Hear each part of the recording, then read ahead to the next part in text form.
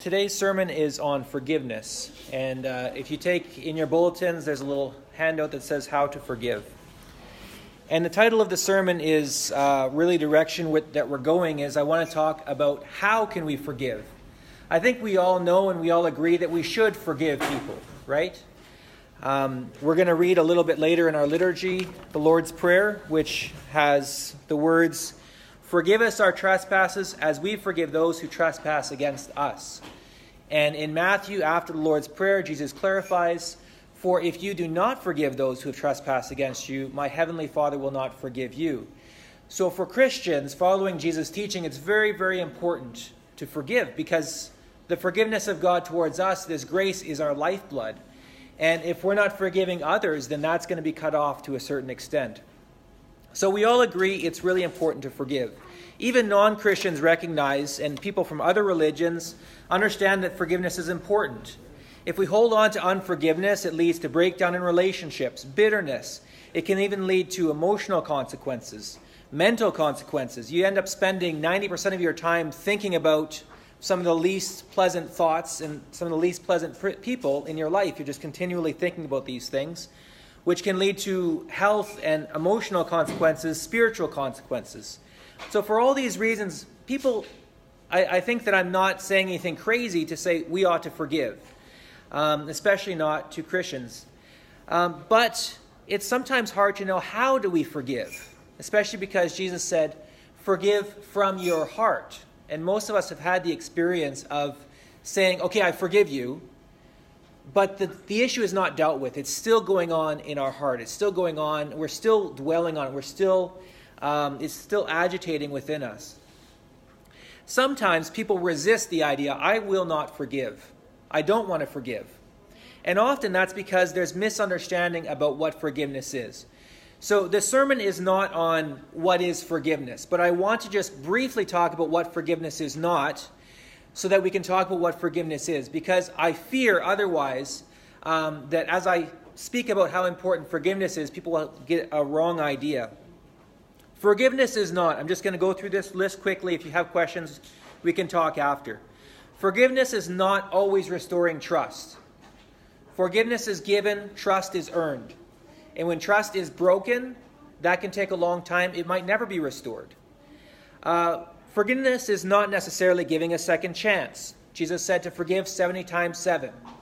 But that's about your heart. It doesn't mean that if somebody is unsafe with you, your family, your money, your possessions, you give them 449 chances before you finally fire the contractor or cut ties to the family member or whatever it is. Forgiveness is not giving harmful people access to your heart, your family, your possessions, etc. There's a time and a place to say, "Okay, you're not healthy, you're not safe." Forgiveness is not keeping someone a secret if it's something that's harming them or harming other people. By the way, if somebody asks you, "Can you keep a secret?" your answer should be no. Because promising to keep a secret before somebody actually tells you what the secret is could lead you, for one thing, into violating what Jesus said not to make pledges. Also, it could lead you into a situation that is illegal. Because if somebody is causing harm to somebody else and you hide that from the law, that is illegal. And it should be. So you can't always keep someone's secret, and that's not what forgiveness is. Forgiveness is not letting the guilty walk free. It's not letting harmful people, giving permission to harmful people to harm other people. It's not enabling sin, and it's certainly not minimizing your pain or their sin. Forgiveness is not saying, "Oh, it's okay, it's no big deal." We say that really often. "Oh, it's okay, don't worry about it, it wasn't a big deal." Sometimes it was a big deal. And forgiveness is walking into that and saying, "This was a big deal, this hurt, so let's deal with that." So these are some of the things, and I could go on and we could talk a long time about what forgiveness is not. But forgiveness is not being a doormat. It's not just letting yourself being walked on and having all your rights violated. Also, forgiveness is not being an emotional dictator. And it's not, for one thing, forcing somebody to forgive. And this happens sometimes, where somebody sins against somebody else, and then they come with all this self-righteousness and say, "Look, the Bible says to forgive. I know I sinned, but I said I'm sorry, so you need to forgive me right now." That's not what forgiveness is. Nowhere in Scripture does it say that you have a right to tell somebody to forgive. People will come to forgiveness on their own terms in their own time. And forgiveness is one of the hardest, most difficult personal things you can do. It's like grief. It is grief in a way. And so sometimes a close friend or a spiritual guide can come alongside somebody and say, I think what you need to do is forgive this person. But that needs to be a very intimate, personal conversation in trust. It's not, the person that has violated you does not have a right to come and demand that you forgive them. And along with this point 3, forgiveness is not demanding that people enable sin and tolerate the sinner. Sometimes this happens where somebody continually is in patterns and cycles of hurting people and sinning, and they keep saying, you need to forgive me, this is in the past, this needs to keep happening, you need to just let bygones be bygones and let this keep happening. As I already mentioned, forgiveness does not mean that we don't set up boundaries and protect ourselves and let people feel the just consequences of their actions. And finally, forgiveness is not confronting somebody with your pain. This is what often passes for forgiveness. For example, if you watch these kind of relationship shows, Jerry Springer and Oprah and that sort of thing, often they'll bring in two parties they're angry at each other. I just know this because I sit in bus depots sometimes and I watch these things.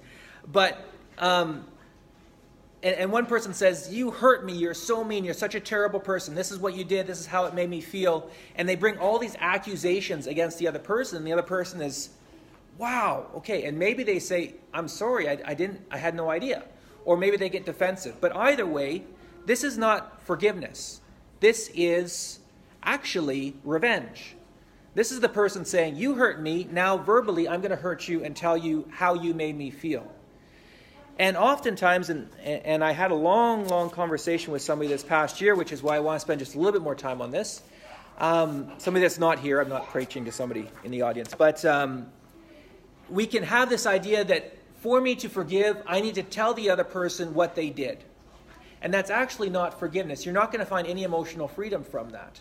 Because what you're trying to do is force the other person to recognize what they did and then try and heal your pain. And only Jesus can heal your pain. And it's only a personal, internal decision of forgiveness that's going to bring you relief. And once you find that internal, personal, private place of forgiveness and healing, then you can move out in a healthy way to say, you know what you did was probably not the best.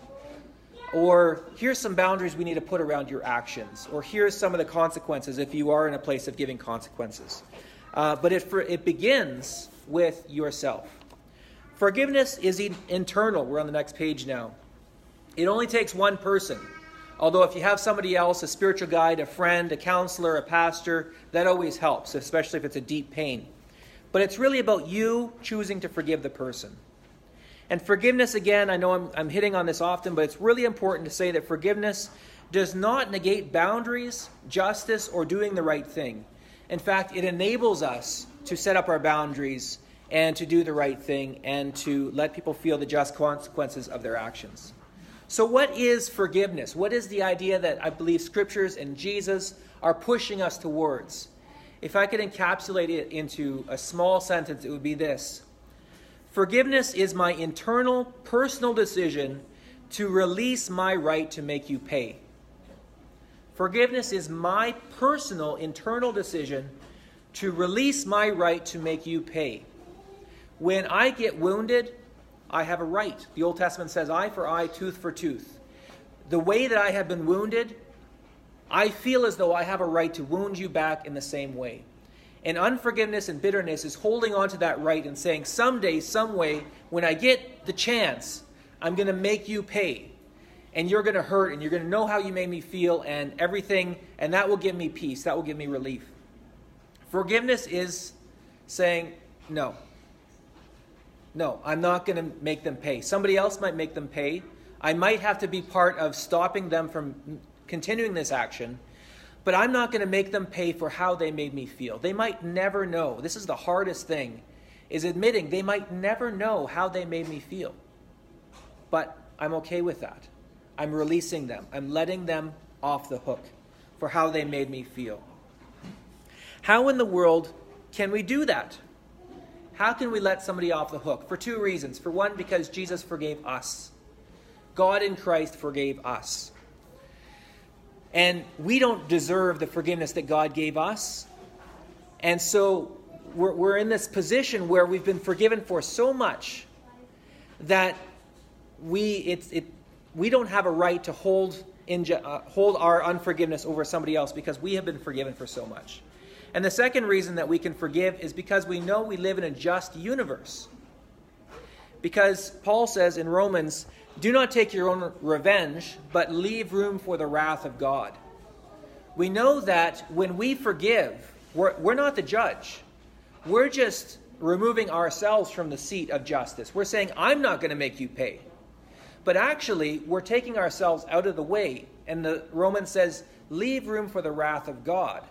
When we stop trying to be God and saying, I'm going to make you pay, I'm going to make you hurt, I'm going to make you see what you did to me, we're releasing that person to a higher court, to where it's now God and this person that are going to deal with this. And God will bring justice. And God might bring justice through the person paying the just action for their sin, which is huge. Or God might choose to deal with that through mercy and through grace. But we're leaving that to God. That's God's business. We can forgive because we have been forgiven and because God is just and He's going to deal with justice in this world. So that being said, we know that we should forgive. This is really strongly preached on by Jesus and all throughout Scriptures, especially the New Testament. We know we're not talking about letting down our boundaries and letting bad people do bad things in our lives or the lives of others. We're talking about an internal thing. So how? How do we do this? This is a tremendously difficult question. Many of us have, as I mentioned before, had the experience of trying to forgive and thinking we were forgiving and saying that we forgave and then walking away, and our mind is still just turning all the time about this event, this thing that happened, what we might say to that person, how we're going to deal with this. And what I have found, and what I want to share with you for the rest of this sermon is the ministry of Caring for the Heart Ministries. A man named John Regier out of California developed a biblical counseling approach. And one of the tools that was probably the most powerful tool in his toolbox is how to forgive from the heart. And so the last 2 pages here are a little worksheet from his resources on how to forgive from the heart. So it's a really straightforward process. Step 1, and you have the chart here. You don't have to use this piece of paper. You're going to run out of room. But you can just do 3 columns. List people that have hurt you in the first column. You're going to talk about your parents probably. You're probably going to talk about siblings, bullies on the playground, teachers. Going later in life, maybe bosses, co-workers, maybe people you worked for, people that worked under you. You're going to talk about friends, people that used to be your friends. You're going to talk about your spouse, maybe even your kids, how they have hurt you. So you're just going to make a list. And then you're going to have a list of how they hurt you. What did they do? Specific actions. And you're going to start with the biggest things. I mean, obviously, we're going to be here for years if you talk about every single incident. But when you stop to think about who has hurt me, if you ask yourself that question, who has hurt me? Probably there's going to be 1 or 2 or 5 things that will come right to your mind pretty quick about people that have hurt you in your past. And so you start with the big things, and after that you go to the smaller things. You list the person, you list what they did, and then you list 1 to 3 pain words. So the last page of your handout is a whole bunch of pain words. I listed this because sometimes we're not very emotionally literate. Sometimes we think, well, I'm just angry. Well, do you feel violated? Do you feel powerless? What exactly do you feel?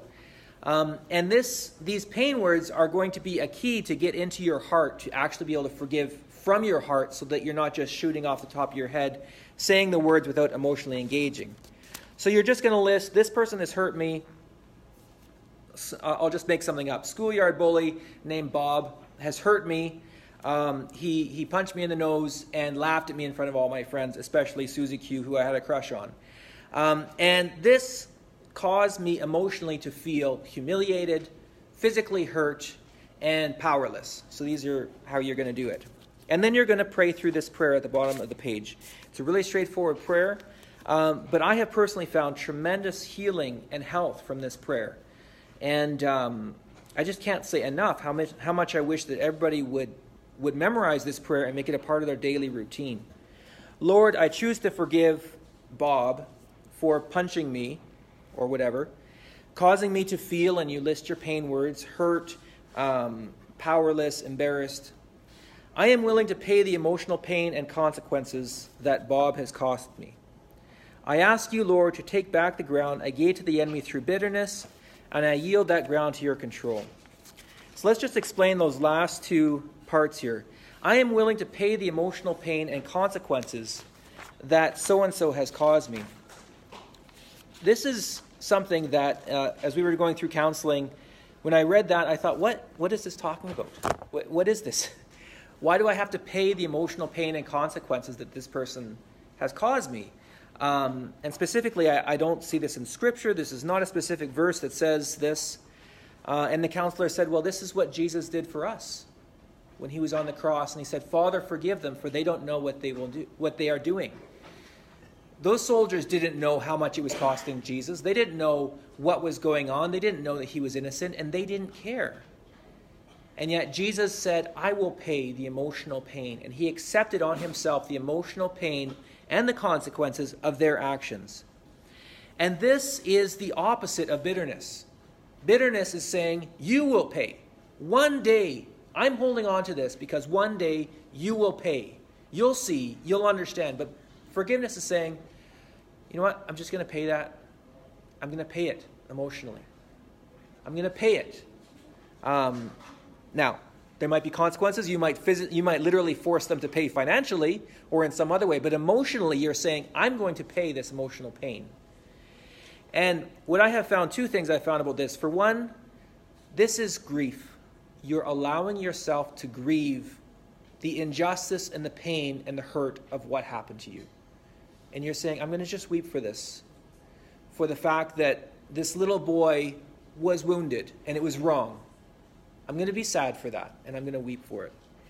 And the second thing I found is that it passes tremendously quickly. When you finally, it's like this thing that you just don't want to do. It's like this flaming door of pain that you just want to avoid at all costs. And when you finally open the door and walk through, the other side is a peaceful garden of coolness and refreshing. I have just found so much that when you actually allow yourself to pay the emotional consequences, it passes really quickly. And on the other side is health and silence. All that turmoil and that bitterness going around your head just stops. And Lord, I ask that you take back the ground I gave to the enemy through my bitterness, and I yield that ground to your control. We are told often throughout Scriptures, do not let the sun go down on your anger. Do not stay bitter, because this gives Satan a window of opportunity. When we hold on to bitterness, we are allowing Satan to have some control in our lives.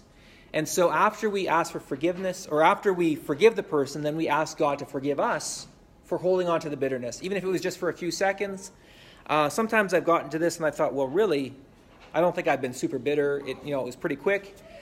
But you can't go wrong asking for forgiveness. So you just, this is the next part, you just ask the Lord to take back the ground given to the enemy through bitterness, and yielding that ground to God's control. We want God to have all that he can, all the property that he can in our heart. We want God to have full possession of that so that we can be completely surrendered to him. What I have found, two things I've found. One thing is that so often when somebody has hurt us immediately in front of us, in the here and now, the reason that hurts so much often is because of a pain way back when. That somebody might, I'm just making up a hypothetical thing, in my workplace somebody insults me in front of my coworkers, and that hurts. It might not have hurt somebody else, but it hurts me. Why? Because when I was 5 on the school ground, Billy Bob punched me in the nose and made me feel stupid. And that pain goes through the years, and whenever people insult me in public, it's the same pain. And I think people are nodding because they see this, they know this. This is how it often works. We get hurt in the same pain. And this pain can become so much a part of us that we just think it's part of who we are, our personality. But I have found through Caring for the Heart Ministries and through this prayer, those deep pains from way back then can actually be healed. So where you can actually find that your personality changes, where it isn't a big deal anymore. For example, when people laugh at you in the workplace and you realize he wasn't being mean, it was just a funny joke, and you can laugh along because that deep healing has happened. And as I challenge somebody this year, I'd like to challenge you. Would you like to spend the rest of your life teaching those around you to walk on eggshells, metaphorically speaking? Do you want to teach people to tiptoe around your pain in your life? Or do you want to find healing for your pain so that people around you don't have to be careful around you because you're healed? How can you do this? Where can you do this? It's remarkably easy to do. You can pray this prayer anywhere with anyone. I found a lot of healing with Caring for the Heart. I talk about them often because they were really able to go way back and find deep healing for some really deep, serious stuff in my past that a lot of us have. Well, all of us have pain in our past. That's just part of life. And so you can look at their websites. It's French, it's English. You can look them up. You can also just grab a pastor or a mentor or a friend. I would love to sit down with you if you'd like to talk about this stuff, and I'm sure Pastor Matt as well would love to pray through this with you. It's summertime. It's beautiful. You can go out, fill this out, go out in nature, pray through this, find healing in an afternoon. I think you can find tremendous release and tremendous closeness with God through this. And finally, silently throughout the day. I have basically memorized this prayer. I pray it a little bit different every time. But this is something I come back to over and over and over. So-and-so has hurt me. They did this, causing me to feel this. God, I choose to forgive them from the heart. I will not make them pay. I will pay the emotional consequences of that. And please take back the ground I gave to the enemy through bitterness. So it seems almost too simple. I like to give you more material and more meat. But I honestly feel that this tool, this simple tool, based on scriptural principles, has tremendous power to give you freedom in life and to change a tremendous amount of your internal world and also your world around you, how you relate to other people. And so I would just recommend that to you, and I hope that it changes your life, honestly. And Lord, I just want to close this time by thanking you for dying for us, so that we can have reconciliation with God and so that we can have peace with God. And thank you that you are a just judge and a just Father who takes care of justice so that we don't have to, and who takes that burden off of us. I just thank you for these things in Jesus' name. Amen.